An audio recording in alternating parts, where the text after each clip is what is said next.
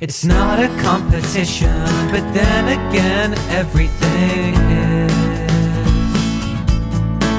Like trying to have a conversation, then afterwards asking who wins.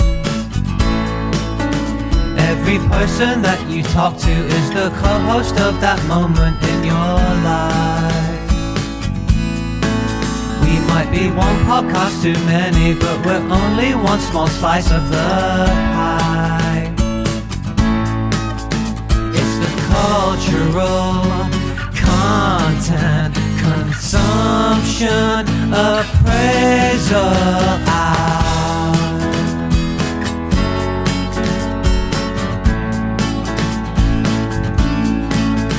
You're here. You did it. You're here. We're doing it. We're here. It's time to be mildly confident about having our scores locked in and having prep ready and having a window of time to get this done in. Do you have a window of time to listen to this? Does this all work for you today? Are you going to bail after one review? Are you going to just save the podcast on your phone and mean well and then just accumulate more and more things and then have just too much to get to? Are you going to be me is the question I've come around to asking, basically. How are you all today, everyone? We welcome you to our appraisal pod, our appraisal hour. Christopher Anusis is here to tell us about 72 Seasons by Metallica, I've decided. That's what the show is now about. I'm just really curious. Did you enjoy? I didn't finish it. Classic, good, okay. Off to a rolling start. We've got content. It was on my homework. It was on my homework playlist. Yes. Then you changed my homework. Didn't I just? Well, to speak about things we actually have assigned to speak about, I was thinking, I don't know about you, Christopher, but last week when we set ourselves up with homework and pictures, I was thinking, this is going to be a funny one this week. We've got musical themed stuff, but it's almost like I was thinking this could be like quite a short episode. I don't know how much we're going to have to say about some of these things. This is pre going and listening to the album and watching the movie. Now that I've done both, it's going to be a normal length podcast episode. You did both. I did both. I when I can, I try and do both. Listen, I did both. Do you know what I didn't do? You didn't watch yesterday? No. Have you never watched yesterday? No. Oh, so this is going to be fun. This is a new thing. And so I have no desire to watch it either. Well, let's see if my review still does anything to change that or to reinforce that. But that's actually going to be a really fun new angle for our podcast today, where I get to tell you about it and convince you either way, really. Do I think you should watch it? Do I think you shouldn't? And you're, with the knowledge you already possess, going to get your guesses in. But before we do that, what's this podcast even about? But I don't want to dwell on this question, Christopher. I want to get a new listener in 30 seconds, all caught up and ready to go. But the thing is, this is as you said in our pre-show meeting, it's the side game in the game, Christopher. You've got 30 seconds, not only to tell this newbie what the show is about, they've never heard of... this is a bit of a yesterday thing. What are you doing? It's a bit of a yesterday thing. You know how yesterday the concept is there's no more Beatles songs. It vanishes. Oh, is that what it's about? History. That's what it's about. Shush your mouth. No one's ever heard of podcasts. You've got 30 seconds to figure out this person what a podcast is, and then introduce our podcast, please. You've got 30 seconds for it. 3, 2, 1, and go. Okay, so basically a podcast is like a radio show you can download and listen to whenever you want.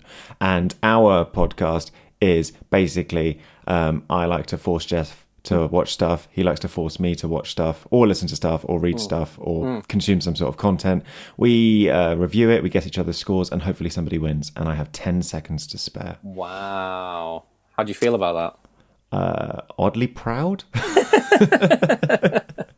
I still need to hear the alarm. That's the sweet, soothing sounds. Oh, that's the one. Get up. Stop being asleep and dreaming. And the older you get, stop enjoying that as the main portion of enjoyment in your life. Your favourite thing you actually do is not being woken by that alarm for just a few more minutes. Snooze, snooze, and snooze. That was great. I mean, to be fair, very good point. Podcasts are just radio programs to download. And that is basically what our podcast is about too. You almost did such an expert job. It was 10 seconds per. Good on you. I know. I feel like I should have given it a bit more pizzazz. Yeah. I mean, okay, we've had a long bank holiday weekend, which has blurred into a Tuesday of work and then further drinking. So The Adventures of Christopher's Further Drinking. Today, yeah, I feel like on episode 250 of this show, we'll be reviewing my book about my addiction. That's really funny. I'm going to help us move swiftly along then, because we've got some time before that episode, so we might as well just enjoy what we've got. Let's get to some reviews. Let's talk about, I mean, if you don't mind, Christopher. Are we doing mine first? I think I want to do mine first. Please do. I've been waiting for this for over a week, actually. Shall we? Okay, we'll And what's great is you're going to have to tell me what it's all about, and I'm going to just believe you, because I'm going to have no opinion either way. I'm going to ask you so many questions. I'm going to start off my review by just reinforcing how much you've just been bantering it up this week about we're really enjoying the fact that this was not one I was especially looking forward to. Let's see your scores later. But it was my payback. It was your payback for what exactly? One of the biggest selling artists of all time that you told me to listen to. Oh yeah, exactly, right. Okay, so it was payback for that. But last week I think it was a Richard Curtis mention maybe. And then I mentioned Love Actually, and then it popped into my head. This movie popped into my head. Right. So, but to hone in on that, was it because what even made you think, even though I don't want to watch this is an interesting thing to talk about and to get my guy to watch? Because there is no world where you're going to, I don't know, the British Film Institute and watching a talk where the director comes out and does like a Q&A after this movie screens. There's no world where Jeff's going to that. That's funny. I think there super is that world. I think really? The thing that I had to do is I really wanted to keep this review a bit more pure than usual because we're having such a fun time laughing at how I didn't want to watch this movie. But if there was a BFI talk, if there's a DVD with extras and a director's commentary, part of me is sadly lapping this up. They're at the end of the day. But you wouldn't have done that if I hadn't told you to watch it. Is my point. Oh, I don't know. Okay. Again, I think in 2019 I saw that I was very close to shall I just? I feel this sometimes when a marketing wave comes out. Shall I just jump in the wave? Shall I just do it? This is how how you make fun of me for being a big Coldplay guy. Grab sometimes. my surfboard. Yeah, I grabbed my consumer surfboard, and I'm like, shall I just jump on the wave and consume every bit of content and just be super up for it and cheesy and enthusiastic? I'm like, the 2023 equivalent would be I'm retweeting promoted tweets about the product. That sort of guy. So I've done it for sometimes because what's the main character's name in this film? Yeah, Jack Malik.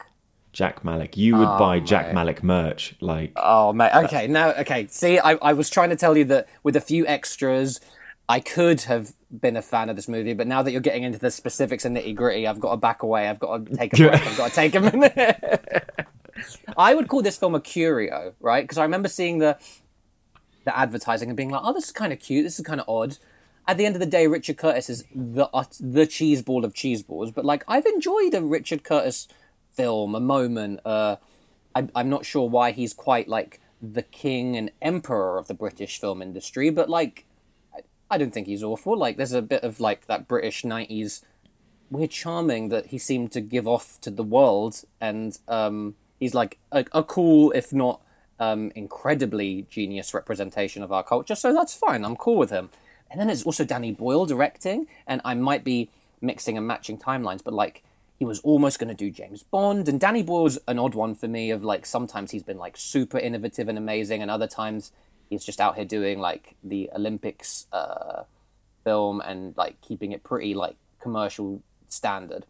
And then also it's the Beatles, and it's some sort of very high concept film, right? So I felt a lot of ways about it, and at the end of the day, I think what put me off at the time, 2019, when I could have got my surfboard and just jumped in and been a big guy, is very lukewarm to middling to downright putrid reviews. Noises, which I try and stay away from and form my own opinion, blah, blah, blah. But in that case, it was really it felt this is going to make its money and, it's fun for what it is, but it's not good. That's the messaging I got. Can confirm. And scores. Not to be too harsh.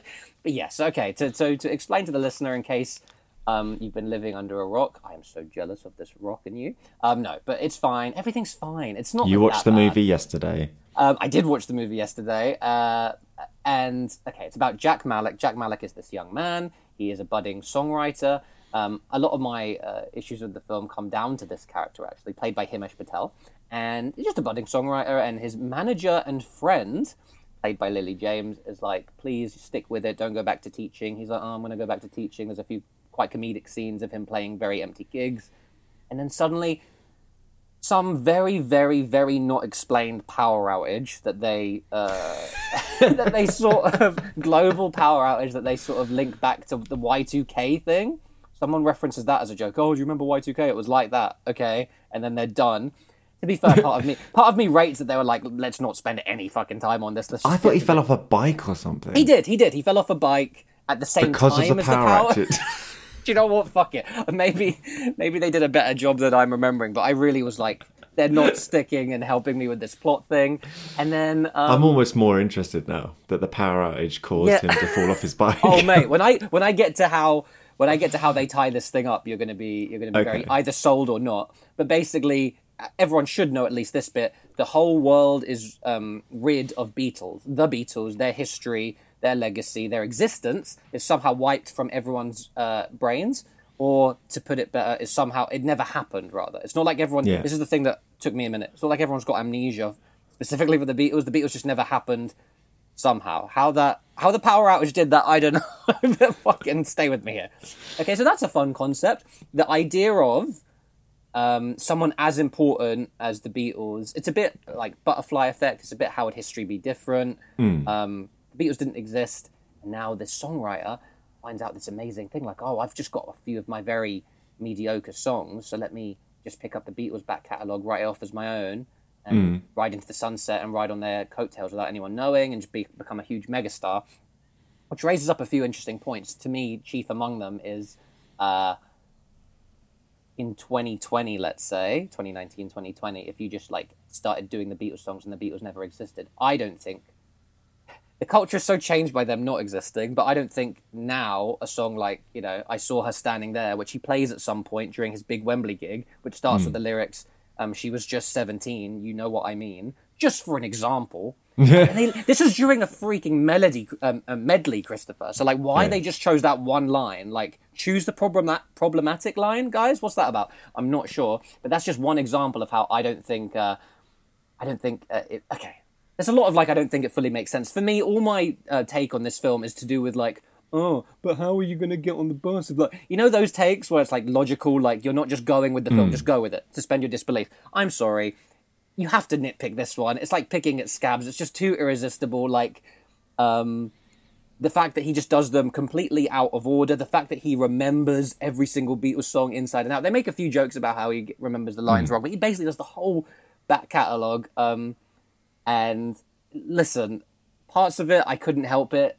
More than anything, fuck all the Beatles stuff. A Richard Curtis line here or there in a bit of a rom-commy way did get me, and I laughed. I had a few good side characters. He always does a good side character. He always does the love interest's friend. The manager woman, Christopher, turns out to be the love interest. I've loved you half my life. You've had 20 years to make a move.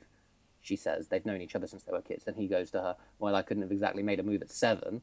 Quite cute, funny stuff there. Yeah, I know, right? Exactly. If that's the best I can give you. I think there's one scene I've seen of this movie. I think I got home late one night and I just put on the telly and it was on or something like that. And I think it was her chasing him down in like a airport or a train station or something like that. And they have just a really bland romantic comedy the scene. Most cliche. Yeah.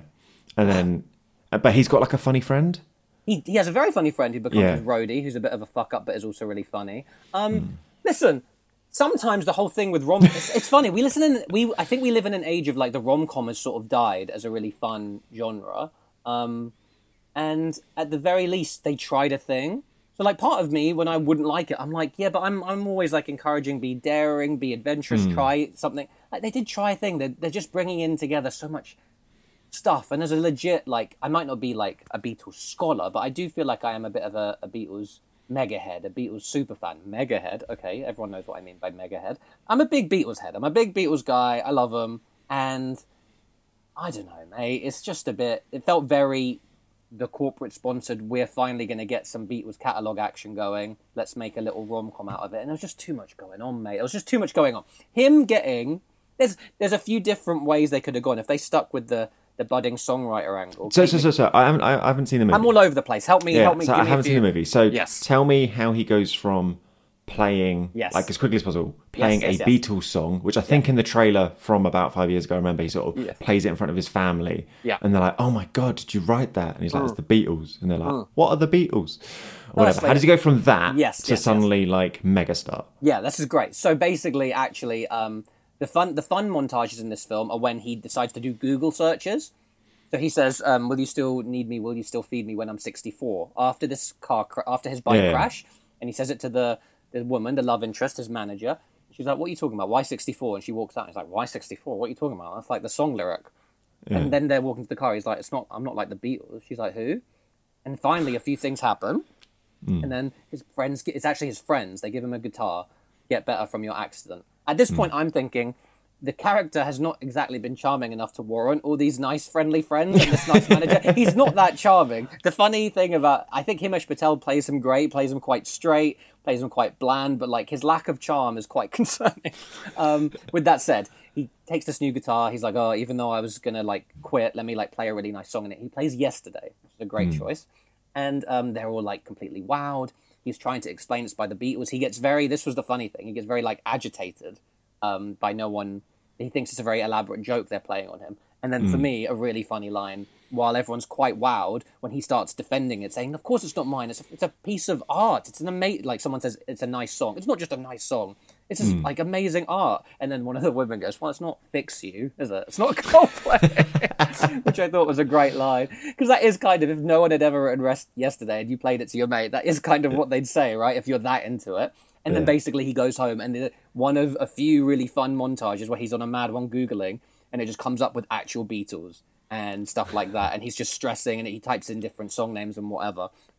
Does he type in like Paul McCartney, John Lennon? Yeah, what does he do? He does type in a few of the guys, and then he just basically does a few more gigs, and then finally, even though he comes to this really fun, I think this is kind of like the heart of the film. They could have gone in for a bit harder, which is his gigs are still empty, even though he's now decided to write up these classic songs and put them in his set. A few fun montages of him working out the chords. Eleanor Rigby is a bit of a through line in the film where he can't remember because it's got quite weird, funny lyrics, and he's trying to remember all the right lyrics. Again, the logical part of me is like, without chords or tabs, unless you're a Beatles actual only guy, you're not remembering all of that. But whatever, we'll just let them have that one. That's a lot to remember. There's a lot to remember.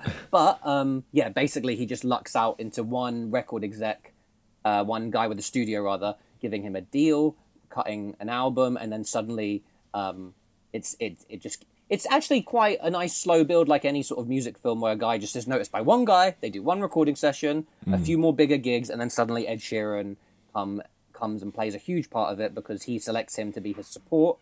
And actually, probably the nicest part of this film is him coming around to his actual house, like bumping into his dad, and just being Ed Sheeran, who's just like the most blokey bloke ever, which, to be fair, is very hard not to be won over by. Later, there's a much more overwrought scene where they do... Jeff, are you becoming an Ed Sheeran guy? No, because later he loses me. He won me over by being all modest, but then like there was something about like later on. No, to be fair, he even has Shape of You as like his ringtone, which is hilarious.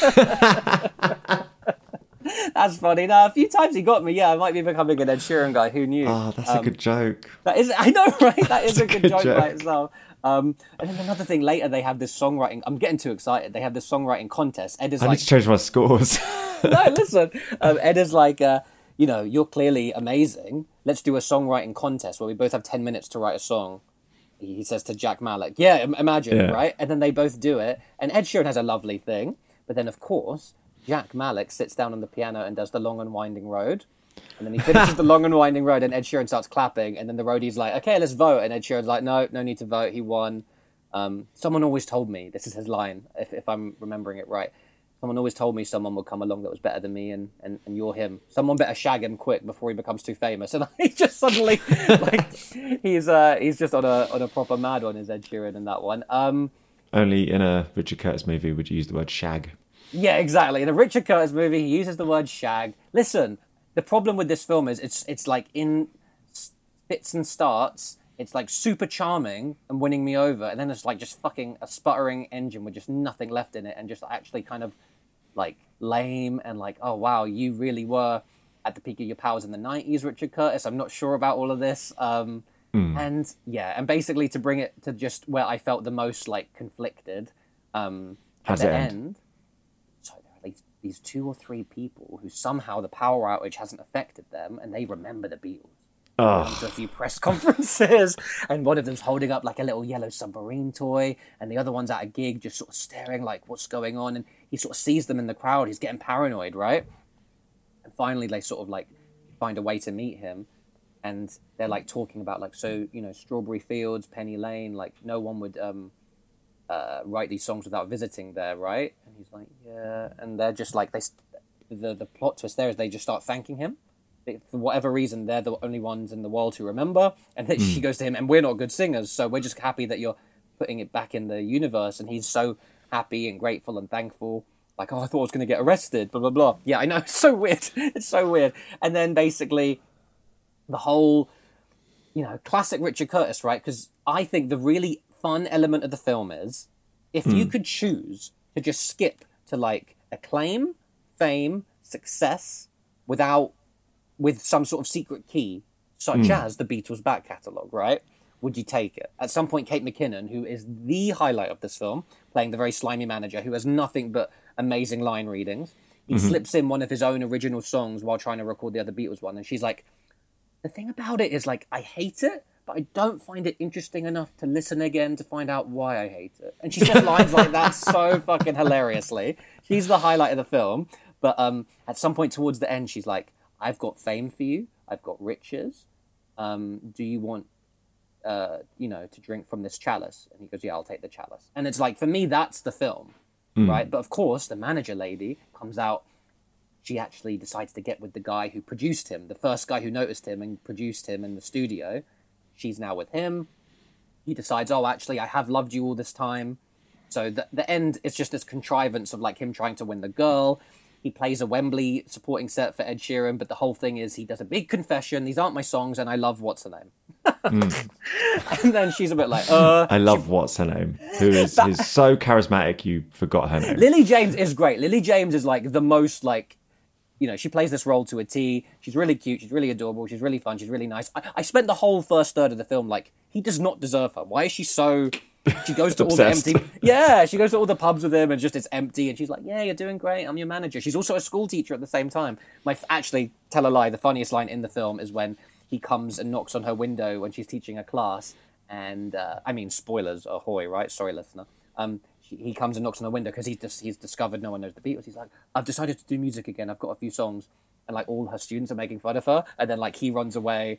And then one student just goes to her, your boyfriend's left you, miss. And that was funny. It was very, very English. It really put me back at a Whitmore High School classroom. It was really nice line reading. But yeah, so basically the contrivance climax of this film is the Wembley gig. Everyone's there. And he's like, actually, these aren't my songs. They were written by John Lennon, Paul McCartney, Ringo Starr, and George Harrison. And everyone's like, who? And I'm like, this is... And Ed's like, what? And then the manager's like, no. The manager, Kate McKinnon, is just freaking out. And then they all end up backstage. Lily James breaks up with the guy. They decide to be together. And then I'm like, how are they going to unravel and unpick all of this? Cut to him in a classroom or some sort of assembly hall to kids playing Obla Di Obla Da by the Beatles. And like montages of them having a family. That's the end. What? So basically, if I Beatles got it never right, come back. No. Oh, I forgot the whole key point. The people, the super fans, gave him this one little piece of paper, like, you should probably know about this. And then he walks to some sort of house by the coast, a coastal place. And guess who answers? Robert Carlyle, classic Scottish actor, dressed up and made up to the gills as John Lennon, who didn't die. Yeah, I know. I was like, what the fuck are we doing? And he's just a happy guy, and like a few little funny moments. Basically, my review of this film is like, it's a pretty good, funny sketch. That's it. They just made it a fucking film and went a bit. I don't think this is going to work as an audio pod because I think every one of my reactions is GIF worthy right now. Yeah. For the listener, most of the time I've been saying these plots like his face is just eyes boggling, screwed up like a lemon. Yeah, his actual forehead screwed up. Like, yeah. So John Lennon answers the door, and like Jack Malik is like, "I'm so glad you made it to 78." So the piece of paper had the address on it. Yeah, apparently, right? Okay. Yeah, fucking. And I don't know quite how that all works plot wise. And yeah, he hugs him. They go for a little walk. He wants to hug him. He's so happy he's made it to 78 or however old he is. And he just comes out with, "So you've had a happy life, but you're not successful then," Jack says to him. He's just living in this coastal house doing paintings or whatever. And John Lennon's like, "Well, I'm happy. So that is success." I thought that was a nice little moral. And then he was just saying like, and it was complicated, but I got the girl. I don't know if they're referring to Yoko there. And then he goes, "Yeah, I had the girl, but I lost her." And John goes to him like, and this is such a Richard Curtis line, and I don't know how they're doing like a not murdered John Lennon delivering it, like the cheesy rom-com climax line, but they did. Could they just not get Paul McCartney? I get right. I don't know. Like, it's quite as a Beatles fan, it is almost touching. Like, wow, if he didn't die, he would just be this artist on the coast doing bits and being a bit funny. Like, part of me felt a bit touched, but then the line at the end is like, well, it's not that complicated, mate. You tell the girl you love her. Is this in a Scouse accent, by the way? Yeah. It's the Scottish actor doing the Scouse accent, and he tells him that, and then that's, to be fair, that low-key sweet, but also really surreal, and like I couldn't tell. This movie went places I never expected it to go. I swear, Jeff. bro, I swear, and I couldn't tell. Is this in bad taste or nah? So that was weird, and and the last scene that has to be highlighted, because me and you have talked about him before, is they do this really good James Corden scene. So they're building up to a late show appearance, which I'm like, ugh, too much James Corden as usual, right? But then he's doing like the bland whatever interview. "Oh, Jack, we love your songs, we can't wait, blah, blah, blah." And then he just goes, "But actually, we have a bit of a problem. We'd love to run by you." Mm-hmm. And Jack's like, "What?" He's like, "We've got two people backstage who say they've written your songs." And Jack's like, "Oh." And James is like, "Yeah, their names are Ringo and Paul." And Jack's like, "Oh." And suddenly you're like, oh, this is a very weird non-talk show moment where it seems like they're going to do a gotcha. And then it turns out it's a bad dream and he wakes up from it. But like, I know, but just for a minute, that was going to be fun. Anyway, it's just, this film is just moments that I could talk about. Some fill me with outrage and are atrocious. Some are weirdly funny. I wish I could flip two of my numbers round. Do you reckon? Because I actually, the more I've talked about it, I've got numbers that feel right. But yeah, I'm ready to give you my score. Okay, so I had a 2 for anticipation. You are correct for it. Now this is where I might have swapped it around, because it sounds like you kind of actually enjoyed it while you were watching it. Can't lie. In a perverse way. So yes. My locked in score is 2, but I actually think I'd change that to a 3. Interesting. And my retrospect is a 3, which I think I would actually change to a 2. Ooh. Based on your review, I would go 2-3-2, but I actually wrote 2-2-3. No, to be fair, I would say 2-3-3. Like, yeah. Wow. So you're only one off. Wow. Wow. Is that Owen Wilson? Are we doing Owen Yes, Wilson? we're doing Owen Wilson. Wow. Yeah, to put a bow on it, I don't know what that was. What the fuck, lads? Okay, you did that. I think it reminded me you're saying it was good. Parts of it were good. So that warrants a good. Yeah, some bits were so crazy good that it's like, that was great. And then suddenly other bits are like, this is all bad. Why did we start this? Okay, question. Take out Kate McKinnon. Is it still good? Ooh. It's less good. It's still good. It's less good. I'll tell you what. I was talking about it being a sketch. With some of the British heads who pop in, Mira Sayal, Goodness Gracious Me, the two principal actors from Goodness Gracious Me are the parents. They're really, really funny. They keep interrupting him, trying to do the world premiere, in a sense of Let It Be, in his living room, and they keep interrupting him. It's really, really funny and cute. Little scenes like that. The best part of this film could have been just a comic relief sketch with some really funny British actors. So that's what I think about this film. Yeah. And those bits are good enough and charming enough, it wins me over. But to stretch it out for 2 hours? Yeah. No, I think often during this film, I was thinking, why aren't you 90 minutes? This film should be 80 to 90, let alone 90. Then you're just about... But yeah, that's my review. I enjoyed, and I hated, and I enjoyed again. So that's me. And now we're going to go to the link here, which is fun, is the link? Beatles. In a world where the Beatles do and did exist. By the way, the fact that he just was, they're so not culturally making sense. That's one logical little thing that doesn't make. Oh, suddenly you're writing Hard Day's Night. The record producer goes, "What does that mean?" When he says that's the title, and Jack Mallet goes, "I don't know." There's just so many things. Like these, the order he puts them out in is such a nitpicky music thing. But like, if you just came out of nowhere with Sgt. Pepper's Lonely Hearts Club Band and All You Need Is Love and stuff, people would be like, what are these? I don't know. Just the order he chose is weird. If he was a true nerd, he would have sat there and tried to do it album by album. Let me talk about a band who covered the Beatles in this world. I'm not sure you're aware, but on this album called The Big Come Up by the Black Keys, there's a song called She Said, She Said, which is a Beatles song, which to this day, I'm like, how the fuck did the Black Keys do that on their first album? I did not know that was a Beatles song. Yeah, okay. But we're talking about the Black Keys debut album. These boys from Ohio. And 2002, Jeffrey. 2002, Christopher. And this is a band that's near and dear to our hearts. And we're going to see them live soon. And we've loved them for many years. And tell me a bit about both your relationship with the Black Keys in general. And then we'll get to this album. Oh, okay, I like the Black Keys. So I remember, Yes. tell me if I'm right or wrong. I remember back in our heyday of formative musical experiences and discovering our favourite acts, that my first memory is MTV2 again, shout out, the video for 10 a.m. Automatic. Which is them playing in front of like a very dead audience. Yes. Exactly, them playing in front of a very dead audience with a still cliche, enthusiastic sort of talk show host guy. And they feel really out of place, and it's just a really gnarly, cool blues song, and they're just a rockin' two-piece band. Patrick Carney on the drums and Dan Auerbach, I don't know how to pronounce it, vocals and guitar. It was in the age of the White Stripes, so they're sort of in their shadow, but they've ended up super, at least still going, so they've outlasted them in that sense, and they became, from when we got into them, which is, I think, their third album in. Rubber Factory. I did not expect them to end up having the commercial success they did.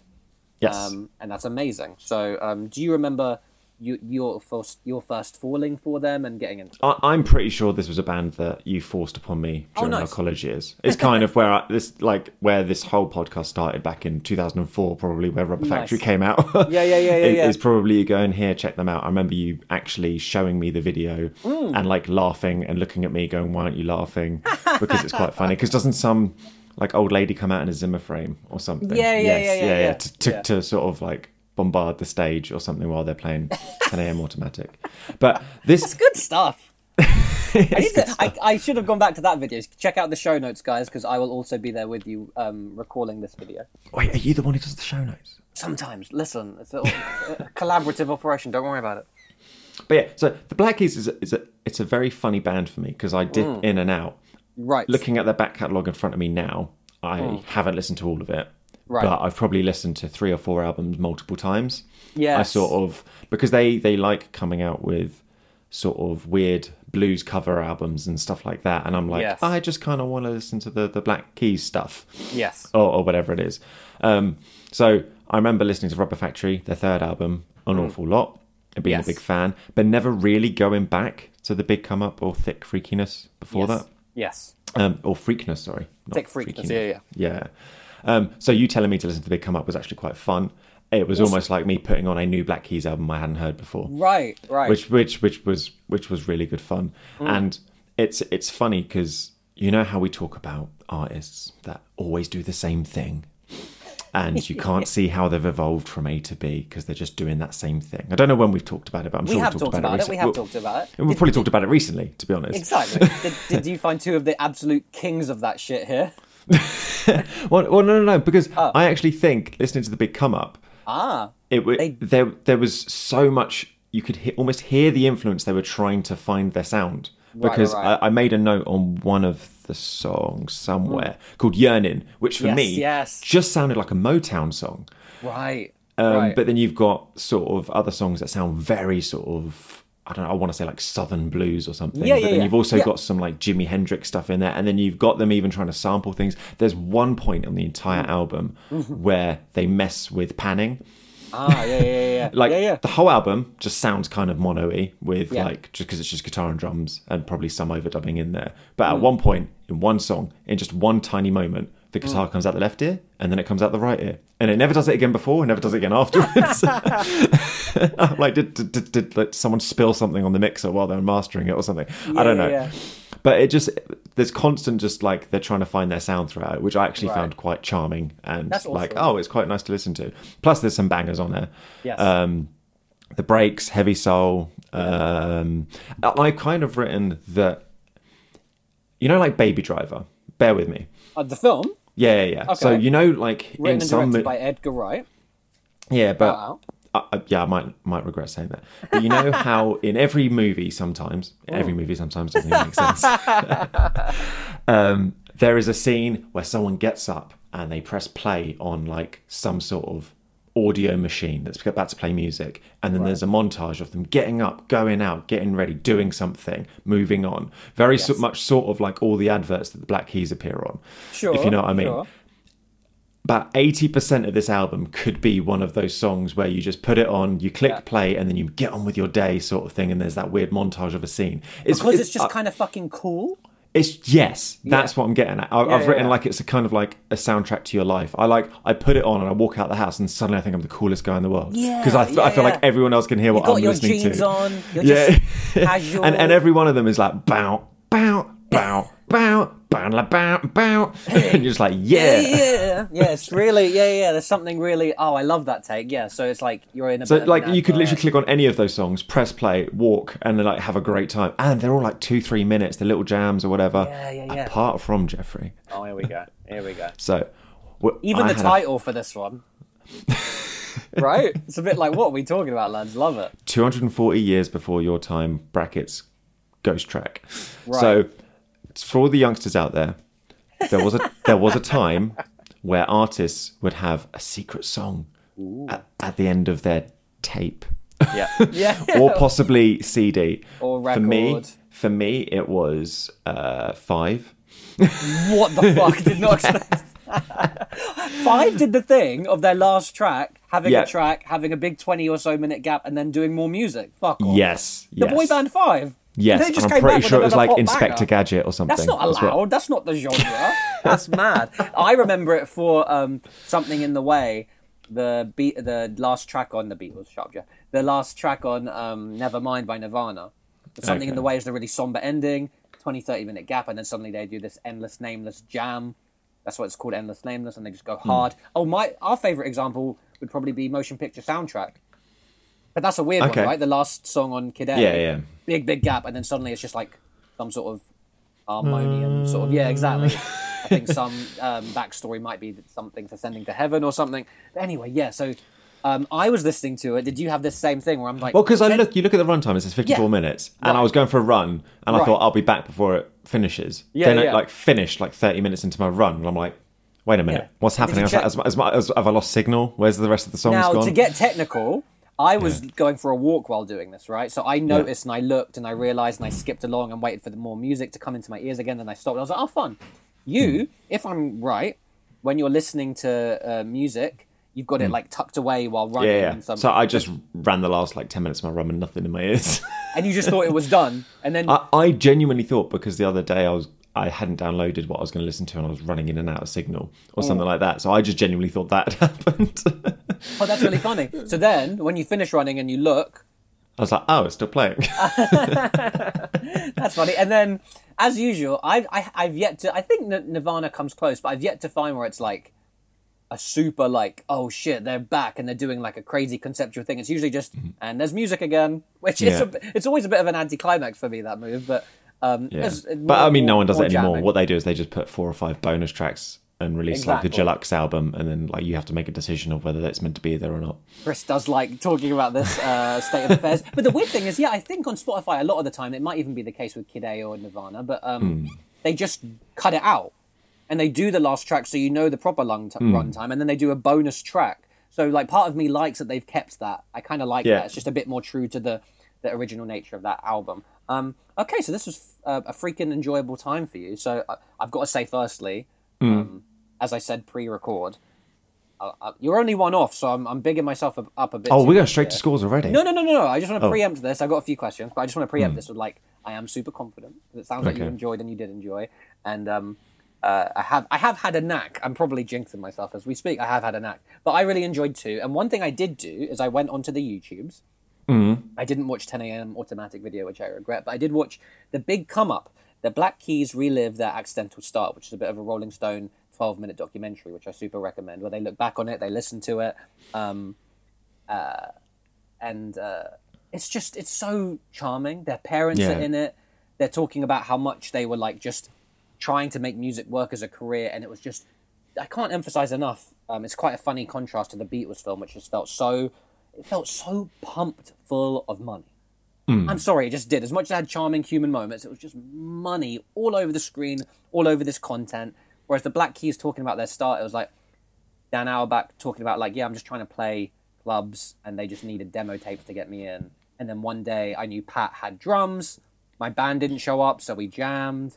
Like, it's just so freaking... Yeah, exactly. And then this bit, you know, usually in the band story, like, to really make it, even in the bloody Beatles film, you have to, like, grind a bit. And he's like, once we were jamming together, even our parents knew, like, this was a bit of a different, original, unique vibe. And then, like, I sent the demo to, like, 12 record labels, and one signed us. Done.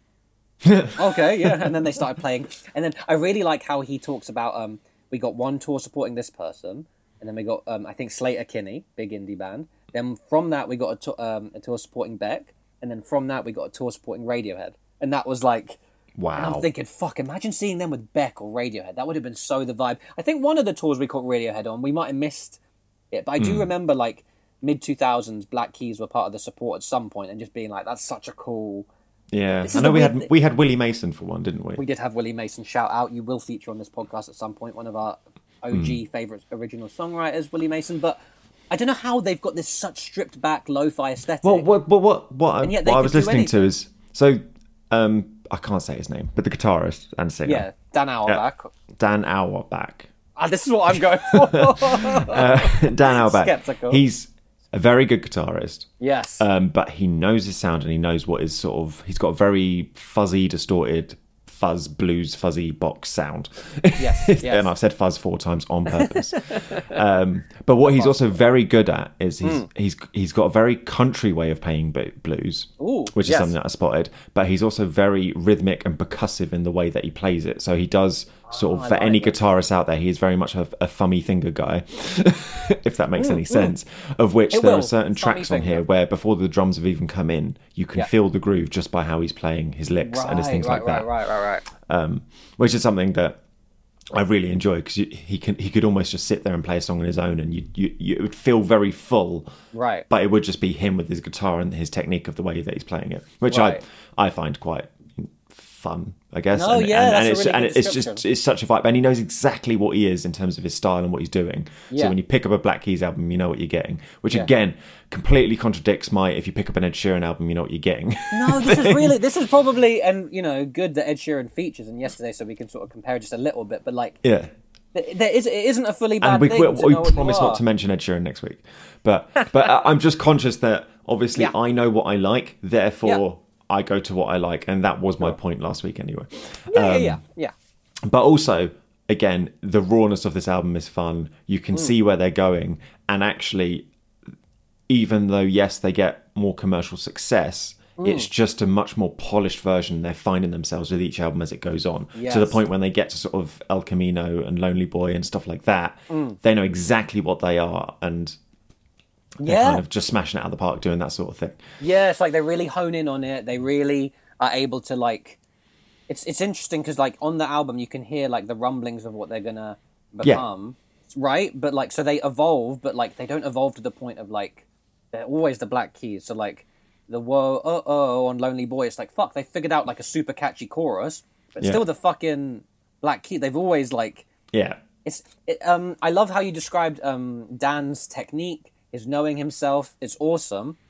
So the interesting thing to me is, so you as a musician can speak to this a bit, if he could then play more just solo stuff, what is Pat bringing to it? Because to me, what I get as with a really sort of just foundational level reading, not too advanced musically, is just boy Pat is energetic. That's what I'm getting. Yes. And he, It's kind of like I'm trying to think how to say it. His drumming technique is also very odd and strange. And I remember having a live DVD, I feel, of the Black Keys. And there was sort of an interview and they sort of talked to him about his drumming style because the way his kit is set up is not a traditional way that a kit is set up, which then also lends itself to almost being played just ever so slightly different so that it creates its own sort of sound and way of doing things. He's already got a signature, Yeah, like to name drop, when a couple of times when I met up with J. Paul, and we did our own little weird jamming thing and stuff like that, he'd often just tune his guitar differently, just so that the phrasing of the chords or whatever would just sound different. Then if I play an A or he plays an A, they sound different because of just the way that they're phrased and how the strings are tuned and stuff like that. So Pat's weird, crazy, energetic drumming technique, and it's not traditional, but it is what it is, and it actually works really well with what Dan's doing. Dan's hour back. I mean, you can't help it. I need to touch on it. We're both Black Keys guys to a point, right? I'm also a White Stripes guy, and people also say in a very different way. People say that about Meg too, like in a conventional sense, she's doing very odd stuff, but it really works for what Jack's doing. I do love this. Even you and I had at least one jam session where we did that. There's something really nice about. I was playing guitar, you were playing drums at the time. There's something so nice about just finding a groove with guitarist and drummer. Like, until the White Stripes Black Keys thing, I didn't even know it was a thing. You know, if you've got a duo as a musical team, I would assume two principal guitar-y songwriters. Like, what's that other band you told me about at this time where they had? Oh, there was another one. Yeah, there was another one. Because interestingly, in the news this week, and you even sent me a DM about it. We'll come back around to it if you can remember. A band that I don't know fucking anything about until something went viral. A clip went viral this week. Royal Blood. Royal Blood went viral this week because I sent you a tweet about it. Yes, you did. My guy was not happy at the Radio 1 big stage or whatever the fuck with the crowd not being super enthusiastic with their set, and he just was going in on them. And my initial take watching the clip was like, my guy, you're being very entitled there. Just do your show and get off. Like, it's a weird thing to be like, you guys are so shit, so we're gonna clap ourselves. Like, they were playing Radio 1's big weekend. What did they think was going to happen? Well, yeah. Firstly, what did you think was going to happen? And secondly, like, I don't know. Just like, if you're not getting too much back from the crowd, you're going to hammer the crowd for it. I don't quite get it. Like, something hasn't worked there. But it's gone viral, which is fun. He gave everyone the fingers as he was leaving the stage. Maybe did they actually leave mid-set? Or? I don't think they left. I think they just did their set and then he just left in a bit of a huff. Which, yeah, as long as you did the thing they paid you to do, I'm kind of all right with it. What did you make of that clip? Before I see in your eyes you were able to find the other act. What did you make of that clip? I don't know, because I feel like, again, you need more context. The whole story, fair point. And, you know, I'm Switzerland out here a lot of the time. So. Who were the other act then? If I said the name of the song, Las Cruces Jail. Oh, fucking 2 Gallons. There we go. Oh, mate. I couldn't remember the band name, but I remembered the song. Oh, nicely done remembering the song. Oh, they're my actual... Oh, they're one of my favourites of this lot, because they had like fucking rocker, gnarly ballads. Rockabilly. Rockabilly ballads. they had gnarly rock ballads, man. Yeah. They were more like the 8-minute, like, super... It's like, you know, every 6-minute plus Bob Dylan song. Yeah. They were that version. They had like 8 of them on an album. Yeah, exactly. They had 8 of them on an album, and they would not have soundtracked any cool put in your wallet in your jeans advert like the Black Keys. It's a wallet in the jeans advert. I don't know why that.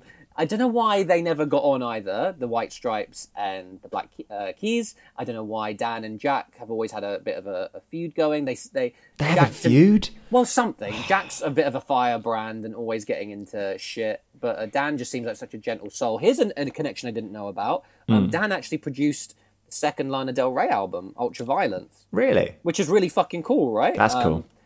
So that might show up in a different episode when we're leading up to a Lana Del Rey gig. Hopefully that would make a lot of sense. So thank you, podcast fans, for just listening to us listen to stuff before we go to gigs. Yeah, apparently that's what this show is becoming, and occasionally Chris will just troll me and make me watch a really long film I don't want to watch. But the thing is, ladies and gentlemen, he also talks about in this little mini Rolling Stone documentary that Patrick Carney set up a drum set in his little home studio, whatever, because he wanted other people to come and play it while he played the guitar. He wanted to play the guitar. And then he hadn't actually played drums for like a year and a half when they recorded this first demo thing.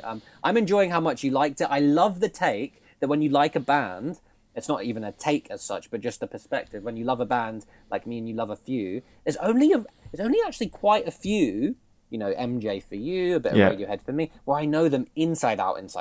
Most of the bands I like, I know a few albums tops, right? Yeah. So when you're given the excuse, going back to an earlier album is, as you said really nicely, just as good as discovering a whole new album. So for me too, I was like, I know the Black Keys already. No, but I didn't know a few this. of my albums. Yeah, I didn't know this at all, so it was really fun. One interesting thing is they opened that. But I am super nervous that they actually have quite a back catalogue. I have no idea what they will play. Yeah, but then also that's kind of fun too. Exactly. But it is the O2, so... Oh, okay. We can do a whole podcast on how we feel about the O2 as a venue. We'll leave that for another time. Yeah, to me, I've given up on. Sometimes I'm like, I want to exhaust the catalogue and know it inside out. Listen, you know your bits. The new bits will just be new bits. It is what it is. I've got I've got a Beyonce gig coming up. I know very strong pockets, and then there's huge bits I don't know, but the crowd's going to be going wild, and I'm sure. Are there any gigs you're not going to? Trust me, there are. Don't worry about it. There for sure are. But the really interesting thing about this album is they open. Speaking of how you just felt about it, they open with a few covers, right? Oh, okay. You wouldn't even know it. A few of them are traditionals. A few of them are these Southern blues guys that they love. I personally, as a big blues guy, I do love the blues influence. They turn it into their own thing, but I love that. And here's a really interesting one, right? Do the Rump by Junior Kimbrough, who's obviously one of their favorites, right? They cover this. Do the Rump, okay? On a future album, many years later, they do a song called Do the Romp.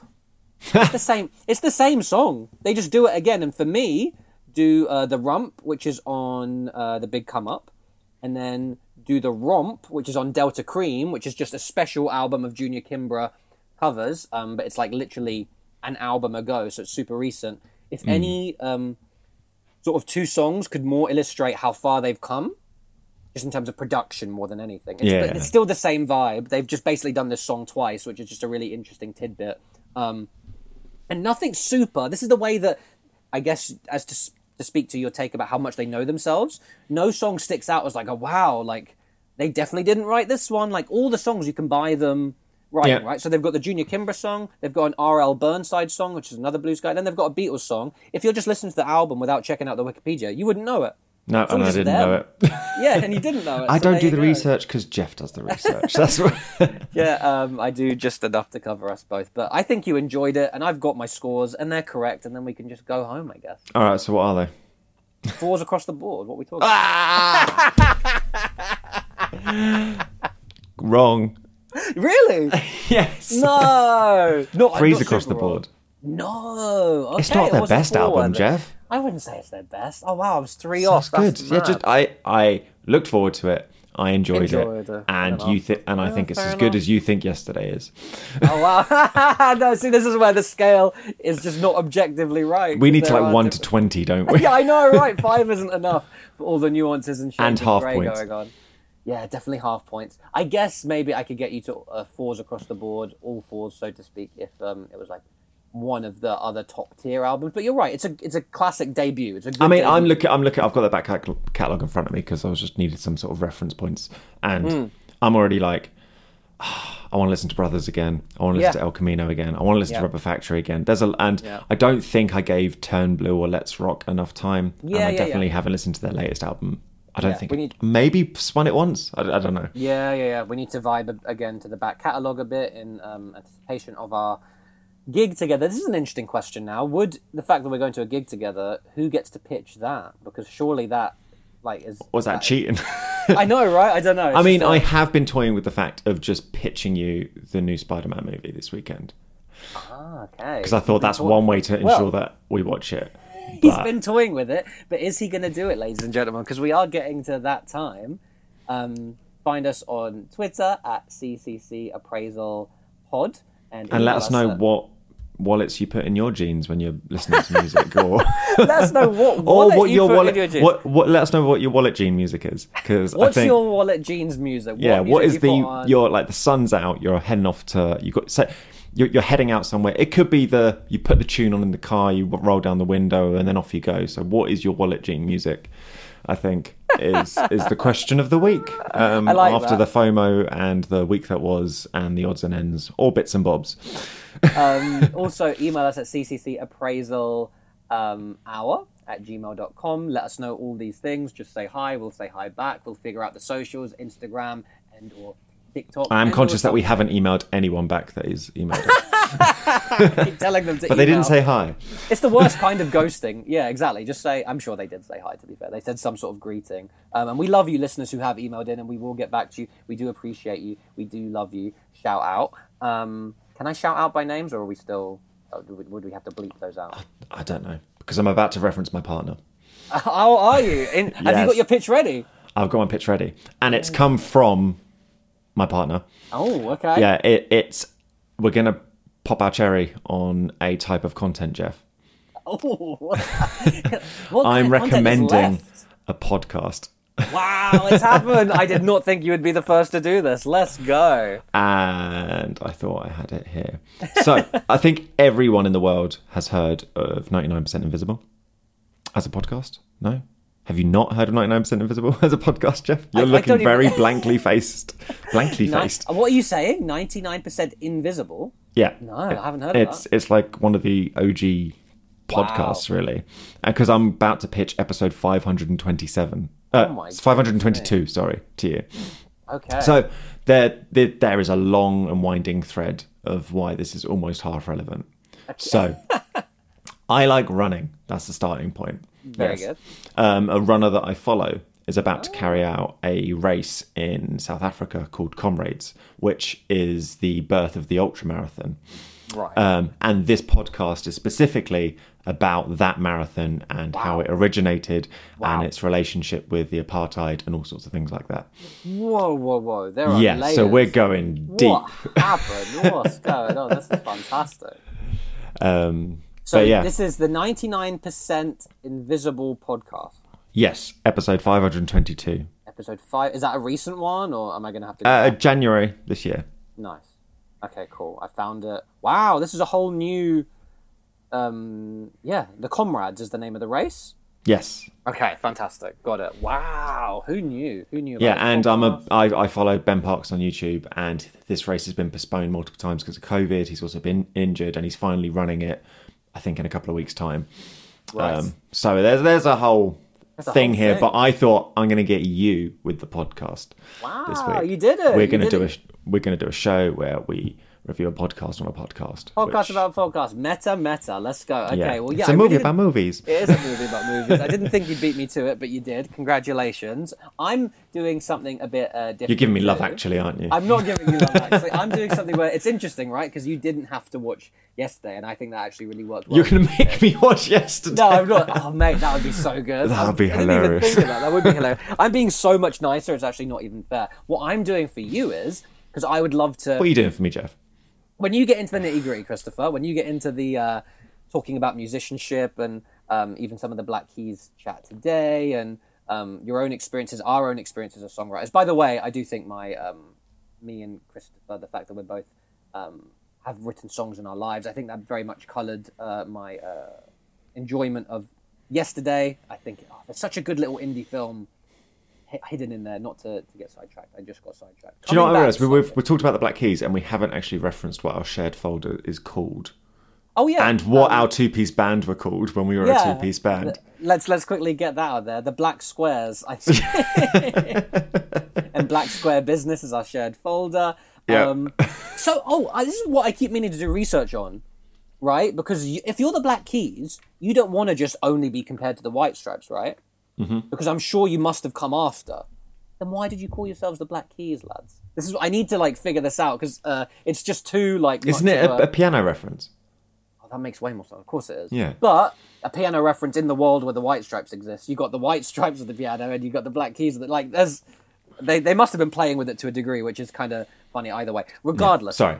What I'm doing, I love when you get into music, talk about music, your point of view on it, and the chat we have. This is a film you've seen before. This is a film... I'm actually giving myself more work, weirdly. Is it all 9 hours of the Beatles documentary? It's not all... Oh, mate, that's another shout. This is something I just want to talk about again, and I want to have a reason to find the time for me to watch it. Whether you watch it again or not, how much you remember it to speak to it confidently, I'm not sure. But it's a film called Homecoming, and it's the Beyonce film that she plays live, and you're a big fan of it, and you've told me to watch it before. The fact that I am going to... I'm pretty sure I've watched it twice. There you go. So maybe you could just come in cold just with a little bit of an internet reminder. This is totally your call, but I want to talk about it. It's the Netflix movie, right? I think it is the Netflix movie. Yeah. And I think it's like a big sort of... Is it the Coachella performance? I think so. Yes. And it's just it's mismatch of both nights. Right, and it's like where people can't even deny that she's one of the performers of her generation, blah, blah, blah, kind of deal. And yet there are some people out there who still just don't get Beyonce. Name a person. I can't. Or maybe I can, but I won't. It's probably okay. What I should say. That's the real answer. Fantastic. Oh, even I, for once, I actually know who you're talking about. So shout out to that person. And I'm sure more of that person exists, out there. Every opinion exists out there. And we're here to change it. And we're here to change it. We're here to give you ours. We're here to hang out with you, talk about opinions. We can't just And be do you know what? consuming You content. got all 3 of my scores wrong. So Wow, do you know what that means, Jeffrey? Confident. I was so confident. What does that mean? We have a winner this week, ladies and gentlemen. It is not your usual winner. So that's listen. We don't want to be changed. And I'm gloating in my Edward Sharp t-shirt. Wow, and that's a good shirt to gloat in today. If we're gonna stick to our Black Keys doing the OG shit and keeping it up with just a slightly fresh take, I don't think you winning every week is the look. I think we need to stick to our roots. Okay, I was so confident with my score, but we'll see what happens next week with Beyonce's Homecoming, the film, and episode 522 of the 99% Invisible podcast, The Comrades. And do you remember how you started this pod? Talking about how you have all your pods in a list downloaded and you don't get through them all. Let's see what happens. The list just got a big shift. We have stuff to listen to, art to process, content to consume. Don't just consume your content. Don't just tick a box. Talk about it. Write about it. Review it and feel win. it. Review it. If you win, it's a bonus. And if you don't win, hey, at least you can look at the scoreboard and still be ahead, probably. Right, lads? Right, everybody? I don't know, probably, right? I need to get the spreadsheet live, let alone the socials. Gosh darn it. We've had a lovely time with you today. Christopher, when the people go away, are you leaving them with an odds and end? Any other recommendations? Any other things from the week that was? What are you looking forward to this afternoon? I'm going to the theatre. Who do you think you are, Jeffrey Barlow? What are we talking about? Yeah, well, it's not a Q&A with some obscure black and white silent French director movie person. Sounds good. I need to go to that. What is it then? Is it like a standard musical? It's Heathers the musical. Oh, sounds good. I've never seen Heathers the film. Have you? Yes, it's very weird. Winona Ryder, Christian Slater. Sounds very 80s.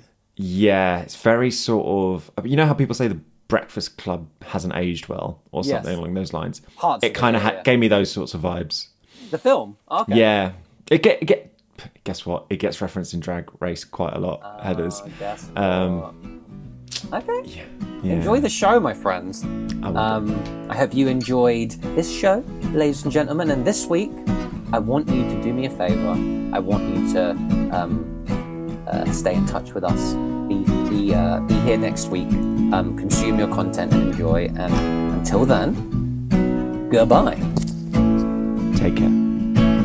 If you don't like when we misspeak or boost the audio or unpeak, the microphones bleed cause they're so cheap. We're sorry to your ears. If you don't like the intro or the bit in the middle or this outro, or if you don't like the whole show, question why were you here? If you don't like the podcast, if you think we both speak too fast, too many tangents never stay on task, pick up a book instead. If you don't like what we recommend, if your patience wears thin towards the end, if you think you could do better with your friend, please go ahead. If you don't like this content or like me, the word content, then please go be more content and never listen to us again.